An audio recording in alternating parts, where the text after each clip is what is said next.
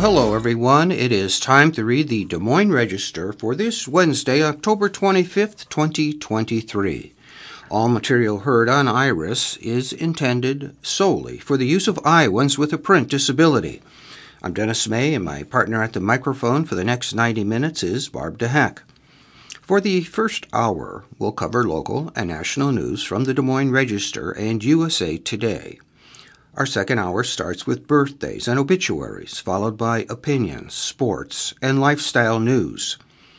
We wrap up our broadcast with Dear Abby. Support for today's readings comes from the Des Moines Register and donations from individuals and listeners like you. Learn how you can keep the volunteer voices of Iris going strong at iowaradioreading.org. And now, let's take a look at the weather and the headlines from today's Des Moines Register. Our statewide AccuWeather forecast calls for mostly cloudy and warm today with a shower during the afternoon. Our winds will be from the south at 4 to 8 miles per hour, with periods of rain and a thunderstorm tonight. The forecast for Des Moines calls for a high today of 75, with a low of 63, mostly cloudy and warm, a shower again this afternoon. On Thursday, a high of 73, with a low of 48, and again, a shower and a thunderstorm. And then the temperatures start to drop, with Friday, a high of 53 and a low of 35. So across the area, it's going to be mostly cloudy and warm with showers in places this afternoon. Our national extremes. Do you want to know how the temperatures are changing? It was 93 degrees in Edinburgh, Texas on Tuesday and 16 in Standpoint, Idaho. Before turning to the headlines in today's paper, I do have an announcement to read. At the request of our listeners, Iris is moving the air times of some of our newspapers. The Mason City Globe-Gazette and Fort Dodge Messenger have been combined into a one-hour show that you will hear at noon. At 1 p.m., it's the Waterloo Cedar Falls Courier. 2 p.m., you'll hear Dubuque Telegraph-Herald. Your Cedar Rapids Gazette is now at 3 p.m. each day. 4 p.m. is the Sioux City Journal. At 5, you can hear the Council Bluffs Daily Nonpareil. At 6 p.m. is the rebroadcast of the Des Moines Register. At 8, you'll hear this week's Iowa Salute. At 9 p.m., it's Consumer News. And 10 p.m. is the Wall Street Journal. And we wind up the day with the New York Times at 11. And now turning to the headlines in today's Des Moines Register. Scott to go all in on Iowa amid struggles. He was really a proud Iowan. Tom Stoner, Senator Grassley's last serious primary rival, lived with exuberance. And teen who saved man and dog from the icy car shot in hunting incident. And here to get us started with today's readings is Barb. Take it away, Barb. Thank you, Dennis. He was a really proud Iowan. Tom Stoner, Senator Grassley's last serious primary rival, lived with exuberance. Tom Stoner, noted broadcast executive, longtime Iowa Republican, and former rival of Senator Chuck Grassley, died on October 19th of pulmonary fibrosis.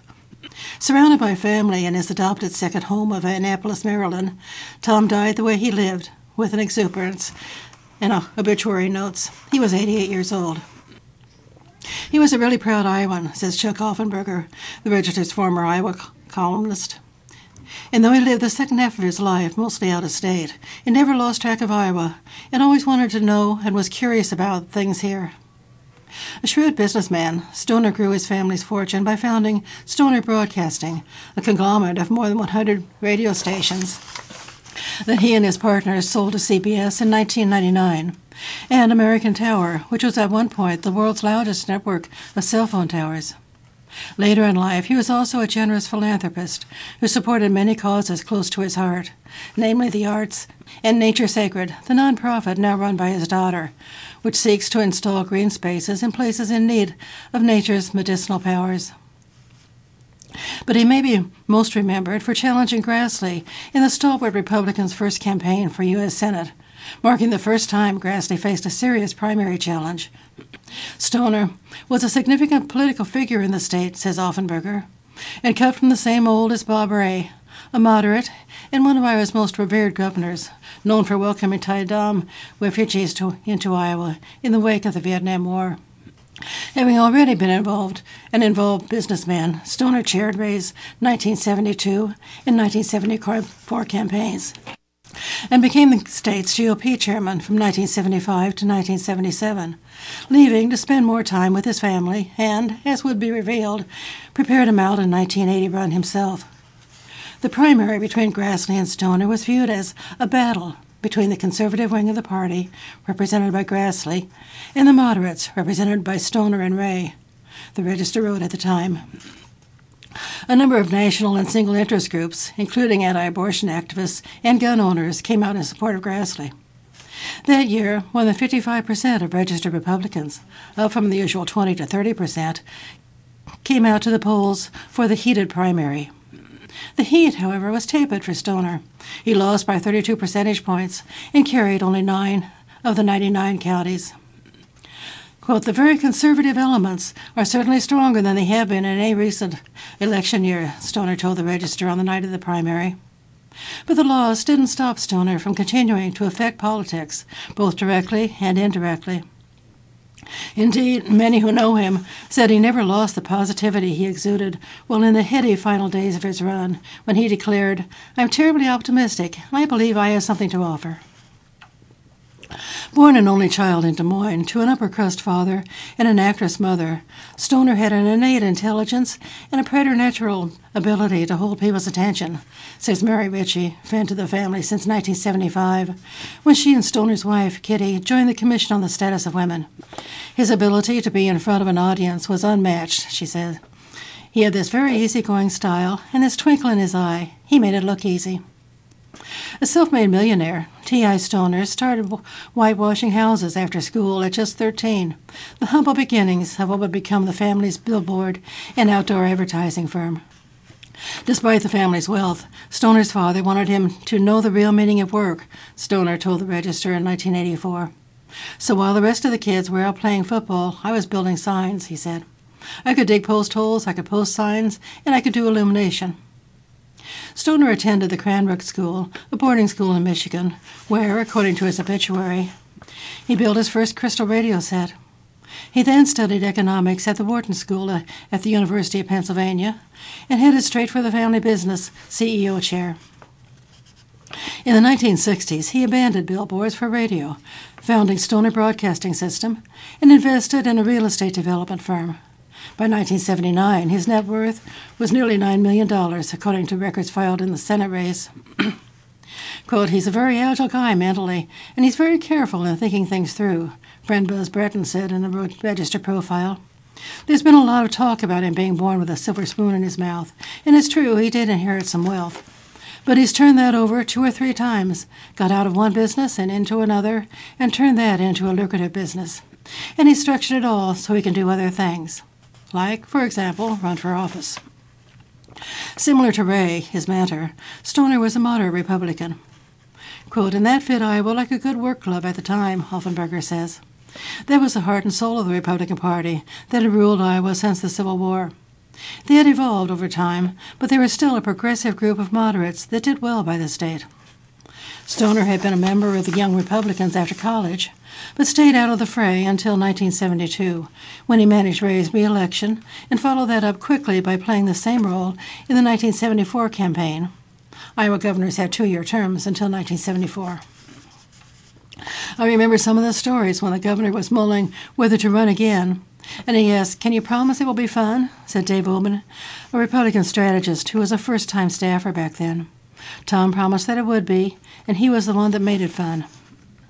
Within a matter of days after joining the Ray campaign as a 22-year-old, Ullman says the team gelled specifically because Tom and Kitty knew how to make them feel like they were each important and each deserved a seat at the table. Having been in business, he knew how to organize and how to make something run like a clock, Ullman said.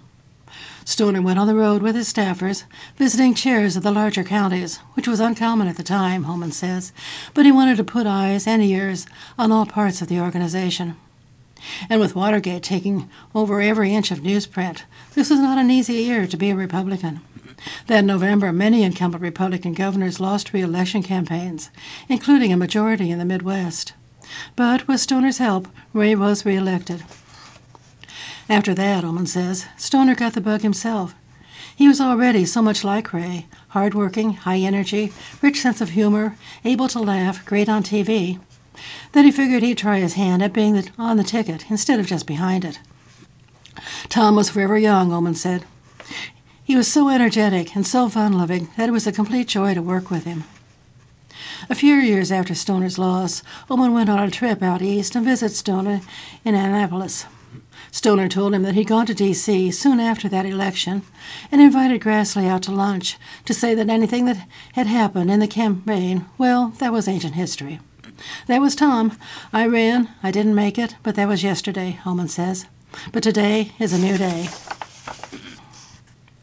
Soon after his loss to Grassley, Stoner relocated to Annapolis, a move he said put him closer to the Federal Communications Commission and to the ocean, where he could participate in his beloved pastime of sailing. He also opened Conflict Clinic, a gathering of some of the nation's finest minds, according to a Reuters story, that was tasked with solving big issues and disputes before they blossomed into catastrophes. In the same vein, he founded World Talk in 1988, the first live radio call-in program directly linking citizens of the U.S. and the USSR. And nearly a decade after that, he and Kitty founded Nature Sacred. Stoner was a patron of art and music, Richie says, hosting an exhibit that bolstered the Stanley Museum of Art's national reputation and funding the Stoner Theater inside the Civic Center. In a 2012 Baltimore Sun article, Stoner and Kitty shared how they had gone on a worldwide hunt to collect 40 pieces from 40 sculptors that best represent the 20th century. But not only did they collect, they studied, reading biographies and memoirs of each of the artists, visiting galleries, birthplaces, even graves. And at age 70, Stoner decided to learn both piano and croquet. He really was a lifelong learner, Richie says. That's what I remember, that he never, ever, ever stopped trying new things and learning new things. He was amazing in so many ways, but in that sense, he was truly inspiring. Stoner is survived by his wife, Kitty, 4 children, 5 grandchildren, and 3 great-grandchildren. Our next article from today's Des Moines Register front page, Scott to go all in on Iowa amid struggles. GOP candidate's campaign is seeing worrying numbers.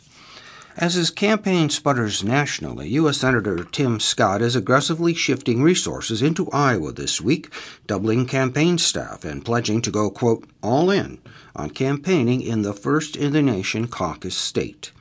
According to his campaign, Scott will employ staff numbers in the double digits by the end of the week, with more to come, and he will open a West Des Moines headquarters. The campaign will also shift planned television and buys from New Hampshire into Iowa. And beginning after the November 8th GOP presidential debate in Miami, Scott will plan to campaign in Iowa every week until the January 15 caucuses. Tim Scott is all in Iowa, his campaign manager Jennifer DeCasper said in a statement. As the candidate with the highest net favorables, Tim Scott is the best positioned to compete on caucus day. No candidate other than Tim Scott has the resources, the foundation of support, and the message to be successful in the Hawkeye state. We're all in on Iowa as an important first step on the road to winning the nomination. The news of Scott's Iowa shift comes amid concerning signs for his campaign. Scott is not yet qualified to appear on the November debate stage, according to tracking by Politico. Though he has a sizable war chest, his campaign is spending far more than it's currently taking in.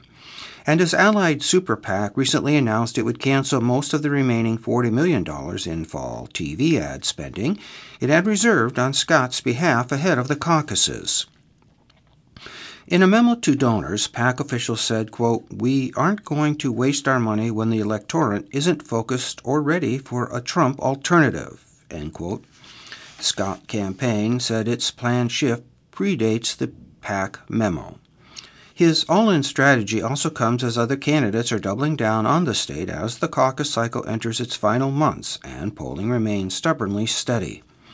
Florida Governor Ron DeSantis' campaign announced it would shift a third of his campaign staff into the state over the coming weeks. Former UN Ambassador Nikki Haley has added experienced Iowa hands to her team and opened a Clive headquarters. And former President Donald Trump is dramatically ramping up his campaign calendar. All of them are banking on caucus history that shows candidates surging in the final months and the weeks of the campaign cycle. 5 of the past 6 winners of the Iowa caucuses didn't lead a Des Moines Register Iowa poll until November or later. Barack Obama, Mike Huckabee, Ted Cruz, and Pete Buttigieg, or never led one, which was Rick Santorum. The only exception was Hillary Clinton, who consistently led the Iowa poll throughout 2015 and early 2016, but with a shrinking margin. She ultimately won the caucuses by just a fraction of a percentage point over Bernie Sanders. But Trump's margin is historically large, and his campaign has said it expects to win. According to an August Des Moines Register NBC News Iowa poll, Scott had a higher net favorability rating than any other candidate in the field, with 59% of likely Republican caucus goers saying they had a favorable view of him. Another 17% said they had an unfavorable view. That poll showed him in third place with a 9% of the vote. But a Real Clear Politics rolling average of more recent Iowa polling shows him in fifth place with 6%, behind Trump at 50%, DeSantis at 17%, Haley at 9.5%, and entrepreneur Vivek Ramaswamy at 6%. Still, that's better than Scott is doing nationally, where he is the first-choice candidate among just 2%. According to his campaign, Scott hopes to use the shift in resources to help tap into the support of evangelical Christians, who make up a sizable share of the Iowa caucus-going electorate, to help close the gap. They see Scott, who frequently quotes scripture on the campaign trail and boasts high favorability numbers among evangelicals, as being uniquely positioned to court those voters. Many evangelical leaders have signaled a willingness to abandon Trump, but have yet to coalesce around a challenger. The campaign plans to boost paid media efforts around socially conservative issues, it said. Scott's travel schedule has reflected a strategy that has included Iowa, New Hampshire, and South Carolina. He has held 43 public announced campaign events in Iowa, far fewer than the 80 events Ramaswamy has held, or the 64 hosted by former Vice President Mike Pence. But the new strategy would put him in the state far more frequently. Scott is in the midst of a 5-day bus tour of Iowa, with planned stops in Iowa City, Maquoketa, Cedar Falls, Marshalltown, Indianola, Creston, and Griswold. He plans to return next week for a series of events. Teen who saved a man and dog from an icy car is shot in a hunting incident. An Iowa teen who saved someone's life when a car fell through the ice is now fighting for his life in the hospital after he was shot in a hunting incident. Joe Salmon was shot Saturday morning while hunting for waterfowl at the Spring Run Wildlife Area in Dickinson County. Dickinson County Sheriff Greg Bell said Salmon was shot in the head. Now 18 years old, Salmon made national headlines in February when he helped save the lives of Thomas Lee, 83, and his dog Cooper, who fell through the ice of East Okoboji Lake in their Jeep. Salmon, a wrestler, football player, and track runner at Okoboji High School, was ice fishing with his mother when he saw the Jeep start to go under. Salmon was able to shatter the car window and get both Cooper and Lee out to safety. Now, Salmon lies in a hospital bed at Avera Medical Center in Sioux Falls, South Dakota, recovering from a gunshot wound he received to the back of his head while hunting that morning. Joe is an inspiration to so many, a hero, and right now he is a hero who needs saving, Jess Axler said on a GoFundMe that's seeking $50,000 for his medical costs. Axler said Salmon lives with her sister. According to the GoFundMe, Salmon was put in a medically induced coma after 2 BBs from a shotgun shell were too deep for the surgeon to safely retrieve. They took Joe off sedation 2 hours ago, said an update on Sunday. Since then, he's moving his legs a little bit more and squeezing hands. He moves his eyes slightly with a little blinking. All good signs, but we still aren't out of the woods. In an update Tuesday, Axler wrote, "He's fighting, and we are seeing progress in his healing." According to a news release from the Iowa Department of Natural Resources, Salmon was taken by helicopter to the hospital. The incident remains under investigation by the Iowa Department of Natural Resources Law Enforcement Bureau. As of Tuesday afternoon, the GoFundMe has raised nearly $34,000. I honestly didn't know what to expect when I started the GoFundMe for Joe, Axler told the Register. I started it because I didn't want him to worry about the financial side of his recovery. The amount of people donating time and resources to Joe is extremely humbling, and our family is so grateful. The school district also started a fundraiser for Salmon's medical expenses. Checks made out to benefit of Joe Salmon can be dropped off at the school district offices. It is also selling shirts with the words, "Be a hero for a hero," with a hand-drawn photo of Salmon in his football uniform. Turning over now to the Metro and Iowa section, our headlines on the front page. Bar faces second suit from slain man's family. The wife says tavern was negligent in overserving gunmen.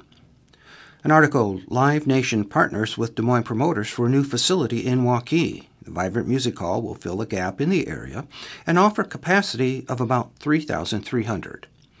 Navigator officially pulls plan for pipeline. Carbon capture effort faced several obstacles. And bird flu hits 2 more flocks in Iowa, including one holding 47,500 turkeys. From Donnell Eller, Navigator officially pulls plan for pipeline. Navigator CO2 Ventures has filed a motion to officially withdraw its petition to build a $3.5 billion carbon capture pipeline after running into regulatory and legislative challenges in Iowa, South Dakota, and other states. The Omaha, Nebraska-based company told Iowa regulators Monday it seeks to withdraw its petition to build a hazardous liquid pipeline across Iowa, finalizing its October 20 announcement that it was killing its plans. Navigator proposed to build a 1,300-mile pipeline that would carry liquefied carbon dioxide emissions from ethanol and other industrial agricultural plants across Iowa, Nebraska, Minnesota, and South Dakota to Illinois, where it would be sequestered deep underground. Navigator asked its petition to be withdrawn without prejudice, potentially leaving the door open for the company to reapply. Despite the wording, Navigator said Tuesday it has no plans to revive the pipeline plan in Iowa. It also doesn't plan to sell pipeline easement options it negotiated with landowners along the proposed route, despite language in the agreements that would, quote, allow for reassignment. Elizabeth Burns Thompson, Navigator Vice President of Government and Public Affairs, said when the company on October 20 announced it was shelving its pipeline plans. Burns Thompson also said Iowa landowners will be able to keep payments they've received from Navigator, which has spent hundreds of millions of dollars planning the project and obtaining the easements. Summit Carbon Solutions, a competitor planning to build a $5.5 billion carbon capture pipeline across the Midwest, including in Iowa, has said it's ready to sign up Navigator's industrial agricultural partners, declaring it is well positioned to add additional plants and communities to our project footprint. Poet, the world's largest ethanol producer, along with the Iowa Fertilizer Company in southeast Iowa, planned to connect to Navigator's pipeline. South Dakota-based Poet said it hasn't abandoned plans for carbon capture at its 18 ethanol plants, which include a dozen in Iowa. It said on October 20th it would continue to pursue viable technologies that help us maintain access to fuel markets and increase value to farmers. Not only is carbon capture seen as a way to keep ethanol viable amid the effort to limit global warming, it's also part of an effort to position the industry to make sustainable, lower-carbon aviation fuel, a 100 billion-gallon annual market. Pipeline opponents in Iowa, Nebraska, and other states say they'll continue to fight Summit and Wolf Carbon Solutions, another company that has proposed building a pipeline in Iowa and Illinois. Landowners, farmers, state lawmakers, and other opponents have voiced concerns about pipeline safety and potential damage to farmland and the drainage tiles beneath it, as well as Summit and Navigator's plan to use eminent domain to obtain pipeline easements from landowners who won't voluntarily sell them. Wolf has said it would build its pipeline without using eminent domain. Burns Thompson said Tuesday that Navigator also will withdraw from pending lawsuits against counties that impose setback requirements that are more restrictive than those in state and federal regulations, and against landowners who have prevented company surveyors from entering their properties. Ethanol proponents say the pipelines are vital to American agriculture, providing a way to lower carbon footprint of the ethanol industry. a huge buyer of the corn that states like Iowa grow. And the Biden administration is offering billions of dollars in tax credits to incentivize carbon capture projects as it seeks to combat climate change.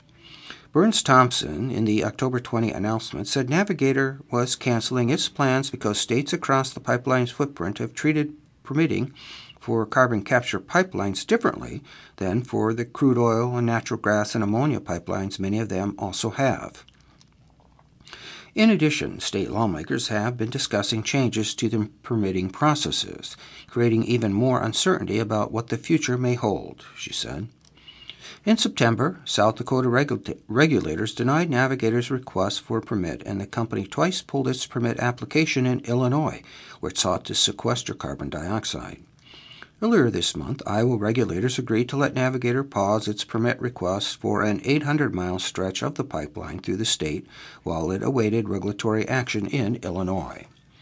AIM Space Summit also has encountered headwinds and on October 19th pushed back 2 years to 2026, the timeline for making its pipeline operational. Bar faces a second suit from a slain man's family. The Des Moines Eastside Bar is facing a second lawsuit from the family of a man fatally shot in its parking lot 2 years ago.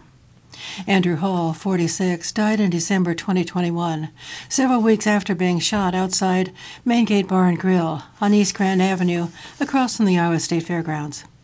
The shooter, 17-year-old Drake Russell Armstrong, later pleaded guilty to manslaughter and other charges. Armstrong was intoxicated at the time of the shooting, and Main Gate bartender Jessica Olson was later charged with serving a minor and being an accessory after the fact to the shooting. She pleaded guilty and got probation. Hall's underage son, who witnessed the shooting, and his mother sued Olson and Main Gate in 2022, accusing them of over-serving Armstrong before the shooting. That suit was dismissed in August, although court filings do not specify if there was a settlement. Now the bar faces a second lawsuit, this time from Hall's wife, Caitlin. Her complaint, filed earlier this month, accuses the bar of negligence for over-serving Armstrong and for loss of consortium or companionship on behalf of herself and her minor child. The bar does not yet have an attorney listed to represent it. An attorney who defended the bar in the previous lawsuit did not respond to a message Monday seeking comment. Attorneys for the Halls also could not be reached Monday. Bird flu hits 2 more flocks in Iowa, including one holding 47,500 turkeys. 2 more episodes of bird flu have been reported in Iowa, hitting about 47,500 turkeys at a Pocahontas County commercial operation, and roughly 50 birds in a backyard flock in Guthrie County, the Iowa Department of Agriculture said Monday. The central and northwest Iowa infections follow a report Friday of an occurrence of highly pathogenic avian influenza among 50,000 turkeys in Buena Vista County. Birds in infected flocks are destroyed to prevent further spread of the illness. After 7 months without an infection in Iowa, the fall migration of wild birds is apparently spreading the disease anew. The birds, in particular waterfowl, can infect domestic flocks, often without showing symptoms of illness themselves. Governor Kim Reynolds issued a disaster proclamation for Buena Vista County to help state and federal agencies respond to the outbreak. The proclamation, routine for areas with bird flu cases, allows government agents to assist with, quote, tracking and monitoring, rapid detection, containment, disposal, and disinfection, end quote. This outbreak has lasted about a year and resulted in about 59.4 million birds nationally being destroyed, including about 16 million in Iowa, the hardest hit state, U.S. Department of Agriculture data shows. Since the outbreak began in Iowa on March 1, 2022, 35 commercial and backyard flocks have been infected, USDA and state data show. Iowa is the nation's largest egg producer, with 59.4 million egg-laying hens, and the 7th largest turkey producer, with about 12 million birds, U.S. data shows. State and federal officials require the area around an infected facility to be quarantined and any poultry there to be tested. According to the U.S. Centers for Disease Control and Prevention, the recent infections in birds do not present a public health concern and remain safe to eat poultry products. Last article on the front page of today's Metro and Iowa section. Live Nation partners with Des Moines promoters for new facility in Waukee. Vibrant Music Hall will fill a gap in the area and offer capacity of 3,300. The new Live Nation Entertainment-owned performance venue, Vibrant Music Hall, is benefiting from the expertise of the Des Moines-based concert promotion and booking company responsible for many of the shows across venues in the area. Live Nation and First Fleet Concerts, owned by Sam Summers of Hinterland Music Festival and Valley Ballroom fame, has partnered to serve Vibrant Music Hall, which will open in Waukee on November 5th with rock band Need to Breathe.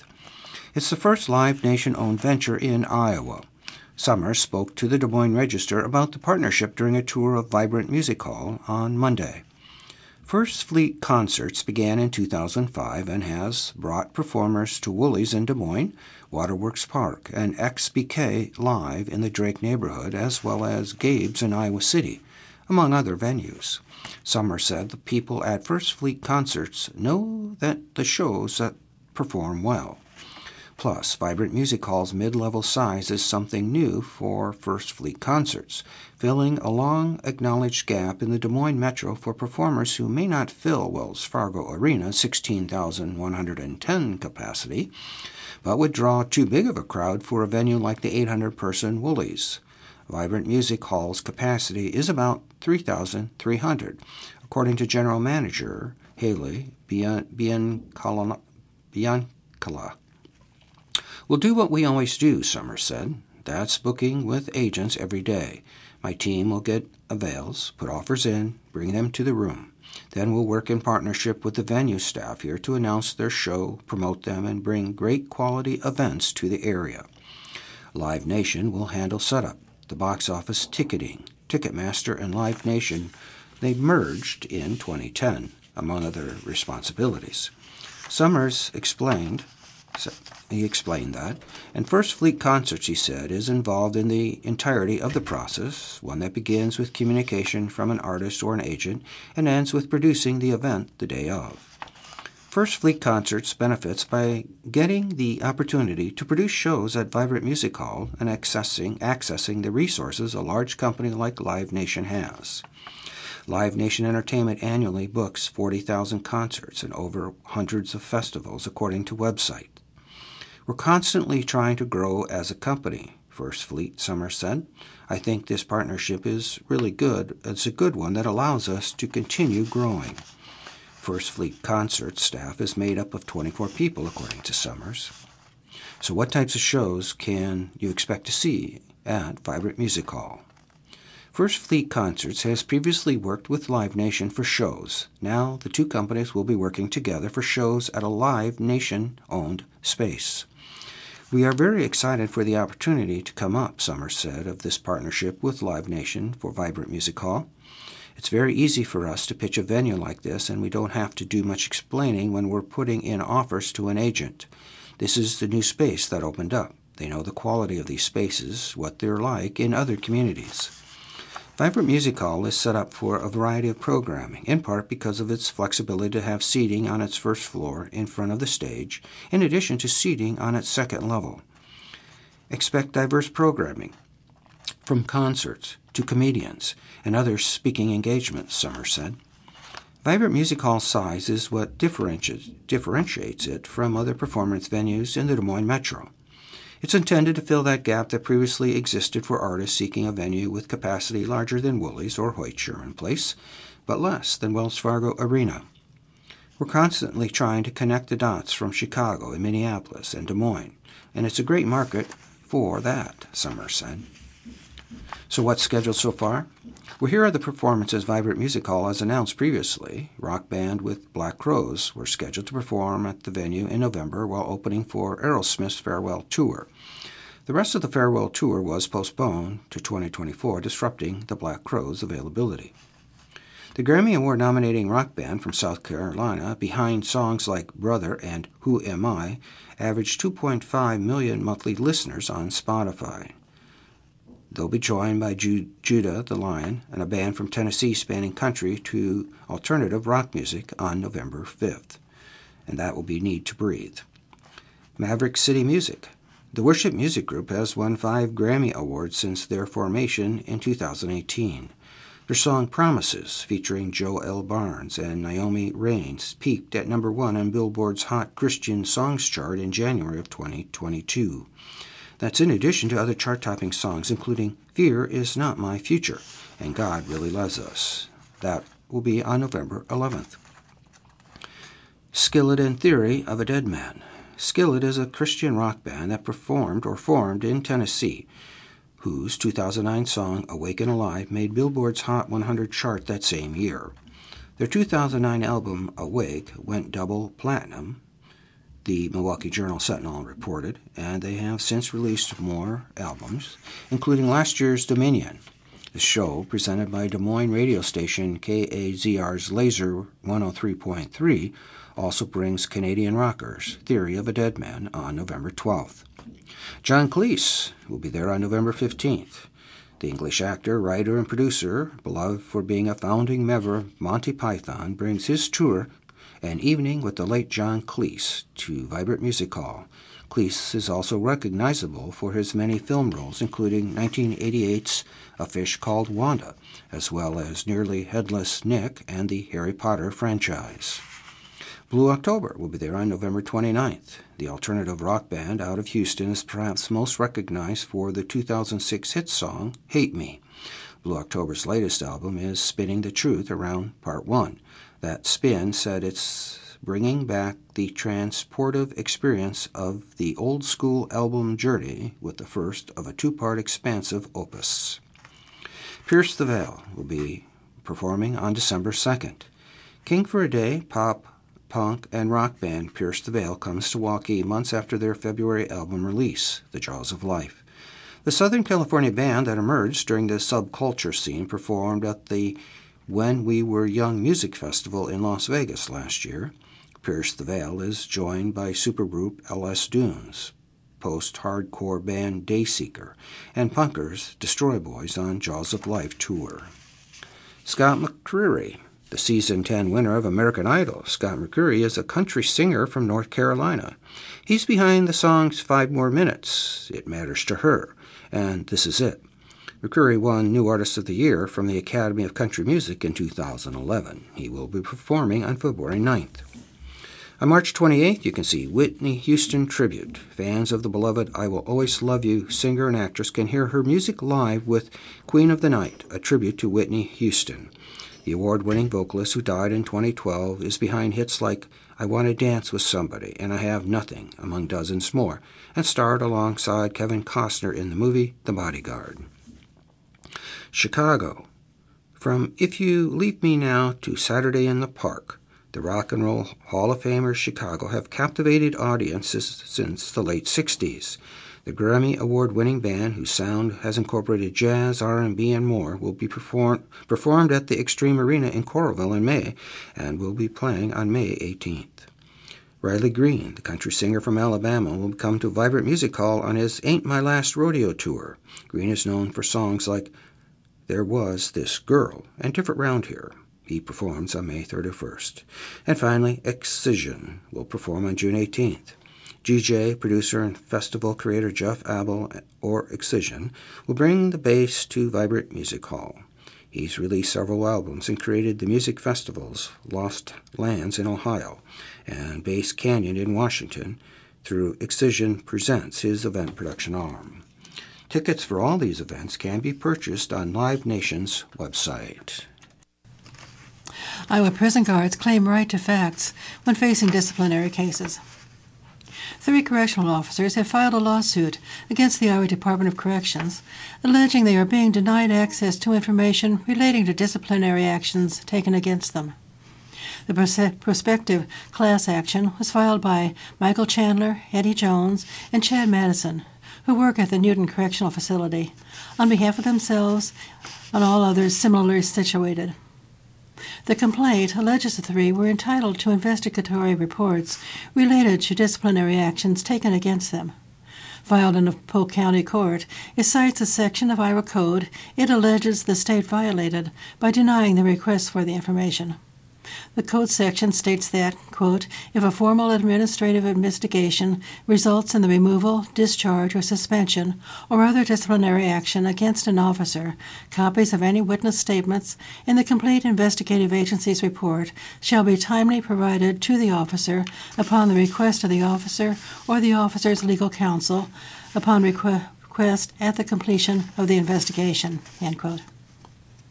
Jones was issued a written reprimand on June 14, 2021, for not completing an inventory. He contested the discipline, arguing that Department of Correction lacked just cause to issue a written reprimand. He requested investigatory information in August 2021, but never received a copy, according to the lawsuit. Chandler was given a one-day suspension for allegedly failing to perform an adequate property search of an inmate's bunk. He later contended he had been given an incorrect bunk number.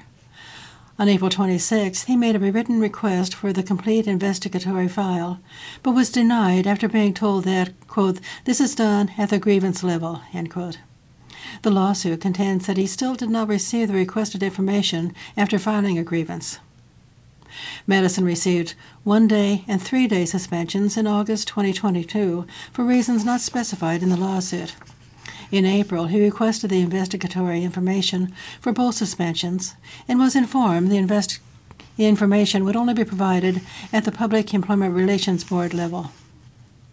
The lawsuit asked the court to declare the denials to be in violation of state code and to award Chandler, Jones, and Madison compensatory damages and attorney fees. It also asked the court to declare the department may not withhold witness statements and investigatory files from any officers who have been removed, discharged, or suspended, or who have been the subject of other disciplinary action, and that it must provide the information within 7 days of its request. The Iowa Attorney General's office did not respond to an email seeking comment. Man dies in ATV crash on east side of Des Moines. A man died Monday after losing control of an ATV on the east side of Des Moines. Fire responders arrived at the 2800 block of CB and Q Street at about 4:31 p.m. after hearing about an ATV crash, according to a news release. They found a 58-year-old man with critical injuries who later died in the hospital. Interviews with eyewitnesses and the investigation indicates to officials that the man lost control of the ATV, left the road, and rolled, according to a news release from the Des Moines Police Department. The crash is still under investigation. This is the 13th traffic-related fatality of 2023. Turning now over to some national news. Emmer in, then out as Speaker choice.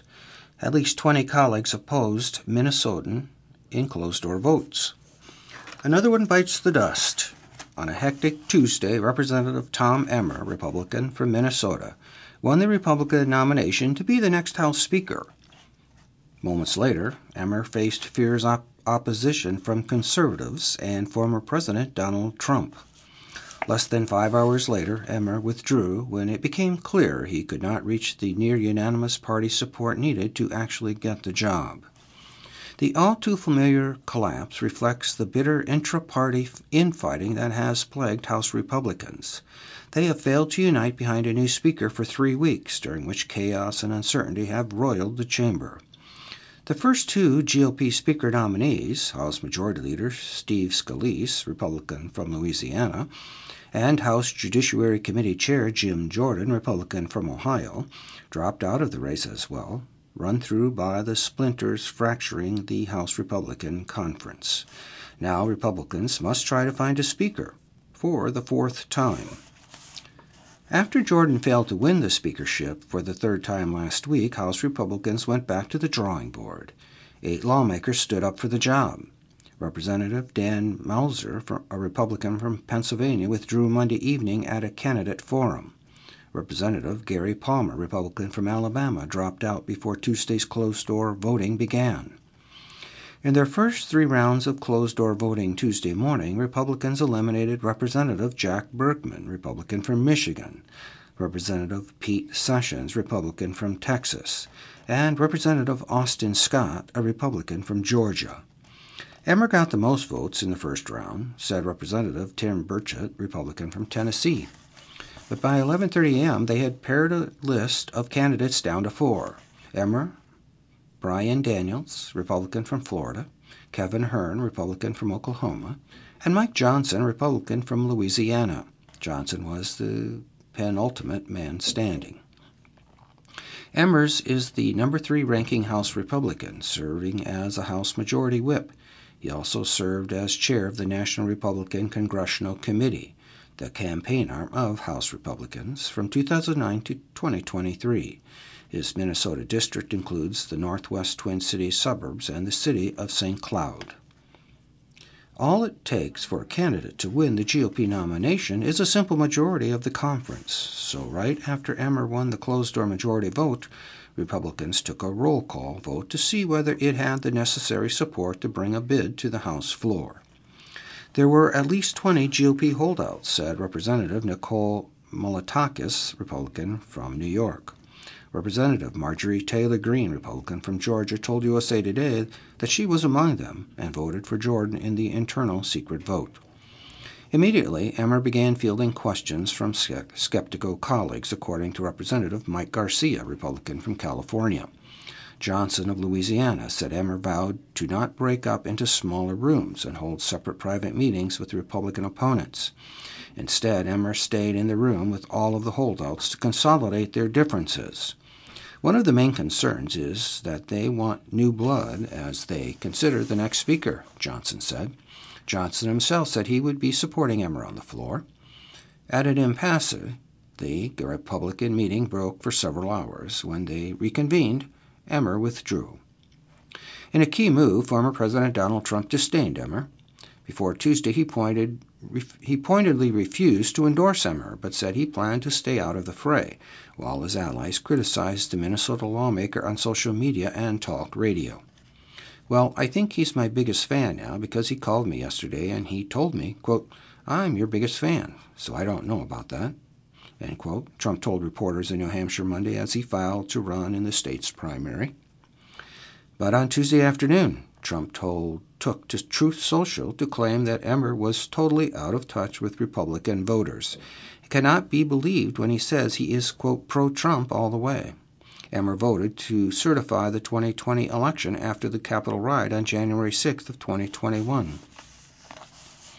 Former House Speaker Kevin McCarthy, Republican from California, was removed in early October after Representative Matt Gaetz, Republican from Florida, led a group of 8 Republicans who voted to remove the Speaker, joined by 208 Democrats. The move to oust McCarthy, known as a motion to vacate, had the support of a handful of hard-right lawmakers who expressed anger at McCarthy for working with Democrats to avert a government shutdown last month. After his removal, McCarthy said he was leaving the speakership with a sense of pride. Since then, Representative Patrick Mahenry, Republican from North Carolina, has served as the Speaker pro tem. The interim role doesn't carry full speaker powers. The House can't consider legislation until they elect another speaker, and they can't work on crucial priorities such as passing funding packages to avoid a government shutdown. Israel is increasing attacks across Gaza. The release of 2 more hostages and reports that talks were underway involving dozens more captives offered a glimmer of hope Tuesday for the families of more than 200 people believed held by Hamas since a murderous attack by militants into Israel less than 3 weeks ago. More than 1,400 Israelis have been killed since Hamas began its incursion, and the Hamas-run health ministry in Gaza said Tuesday that Israeli airstrikes in the Gaza Strip had killed at least 704 people in the previous day. That has brought the Palestinian death toll from the war to 5,791, including 2,360 children, Health Ministry spokesperson Ashif Al-Qida said in a statement. U.S. Secretary of State Anthony Blinken said Tuesday that 33 Americans have died in the war, one higher than the State Department reported Friday. During a White House briefing on Monday, John Kirby, the National Security Council's coordinator for strategic communications, said about 10 Americans remained unaccounted for. One of the 2 Israeli hostages released Monday shared a harrowing tale of survival. Yosheva Lifshitz, speaking at a hospital in Tel Aviv, said she was swept out of Israel on the back of a motorbike, her legs hanging off one side and her head on the other. Lifshitz, 85, said Hamas militants beat her with sticks, bruised her ribs, and made it hard to breathe as they kidnapped her during their October 7th attack. Lifshitz said she was driven into Gaza, was forced to walk for miles through a web of underground tunnels, and went through hell. But she said captors treated hostages gently, fed them, and allowed them to wash. They ate 1 meal a day of cheese and cucumbers, she said, adding that her captors ate the same. She said the operation was well organized and appeared to have been planned well in advance. She said the people assigned to guard her told us they are people who believe in the Quran and wouldn't hurt us. Lifshitz was released with Nurit Hitchak, 79, after negotiations involving Egypt and Qatar.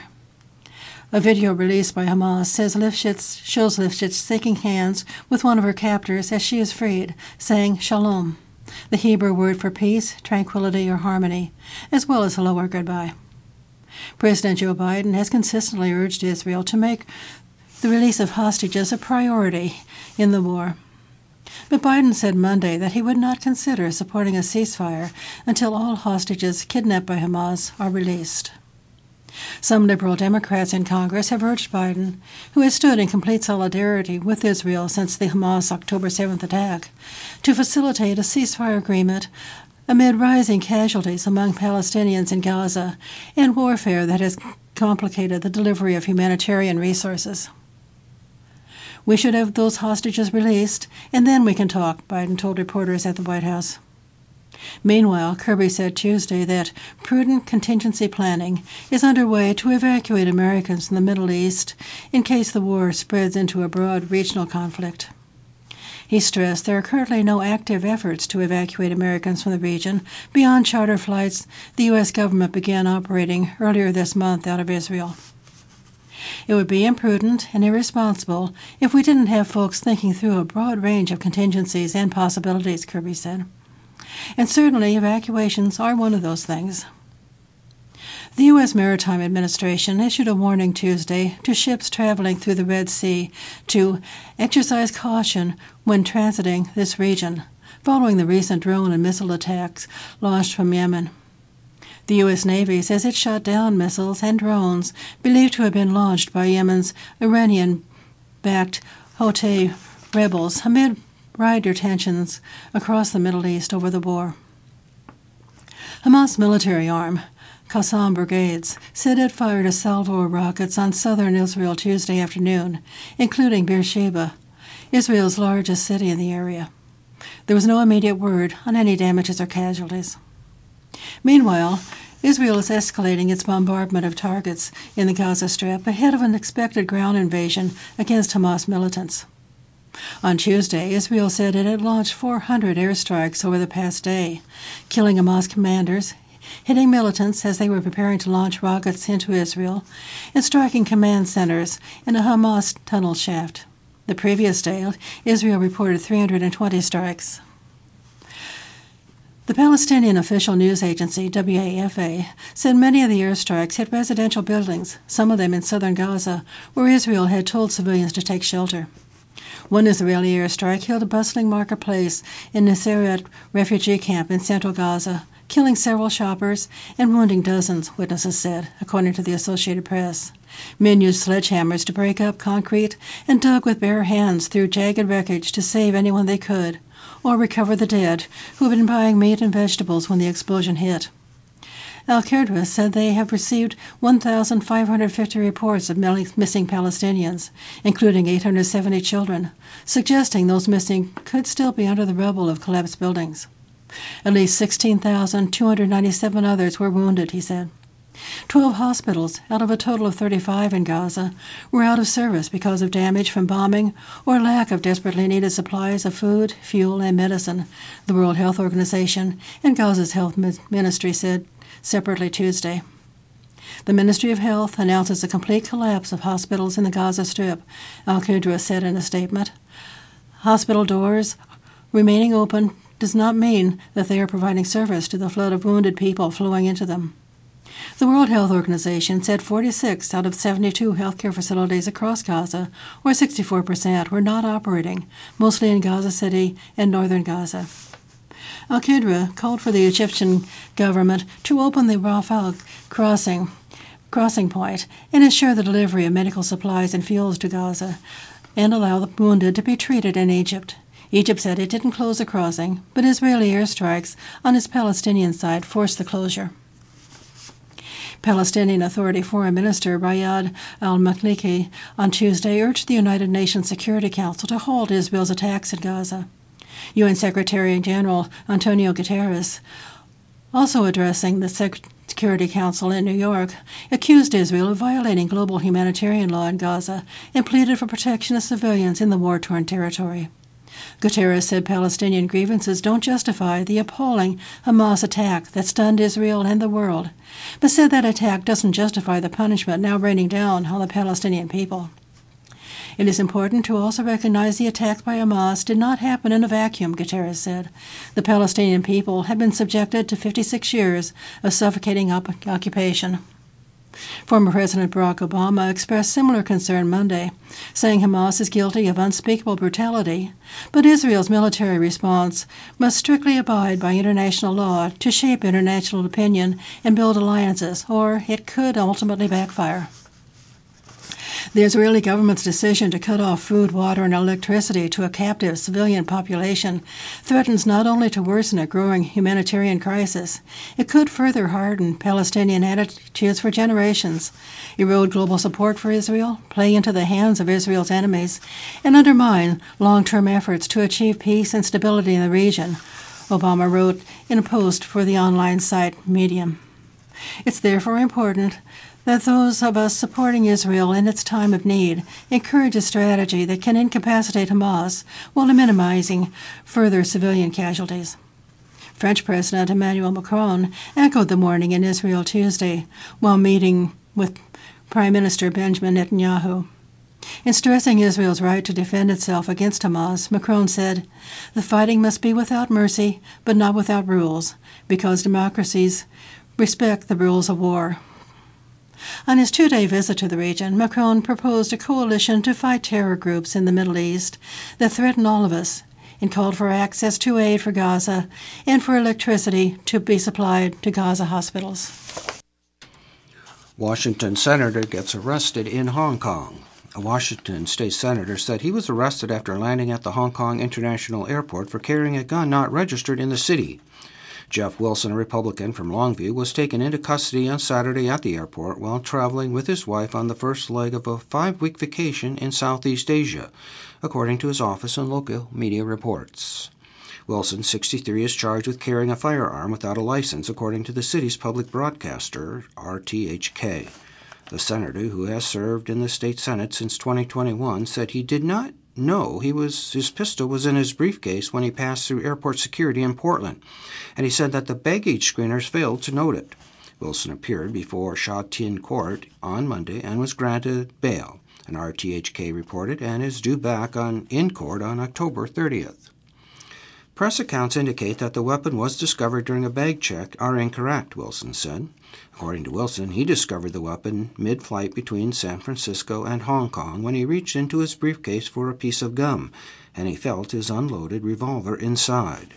When the plane landed, he said he immediately went to customs officials and alerted them. Wilson called the incident an honest mistake and said he expected the case to resolve shortly.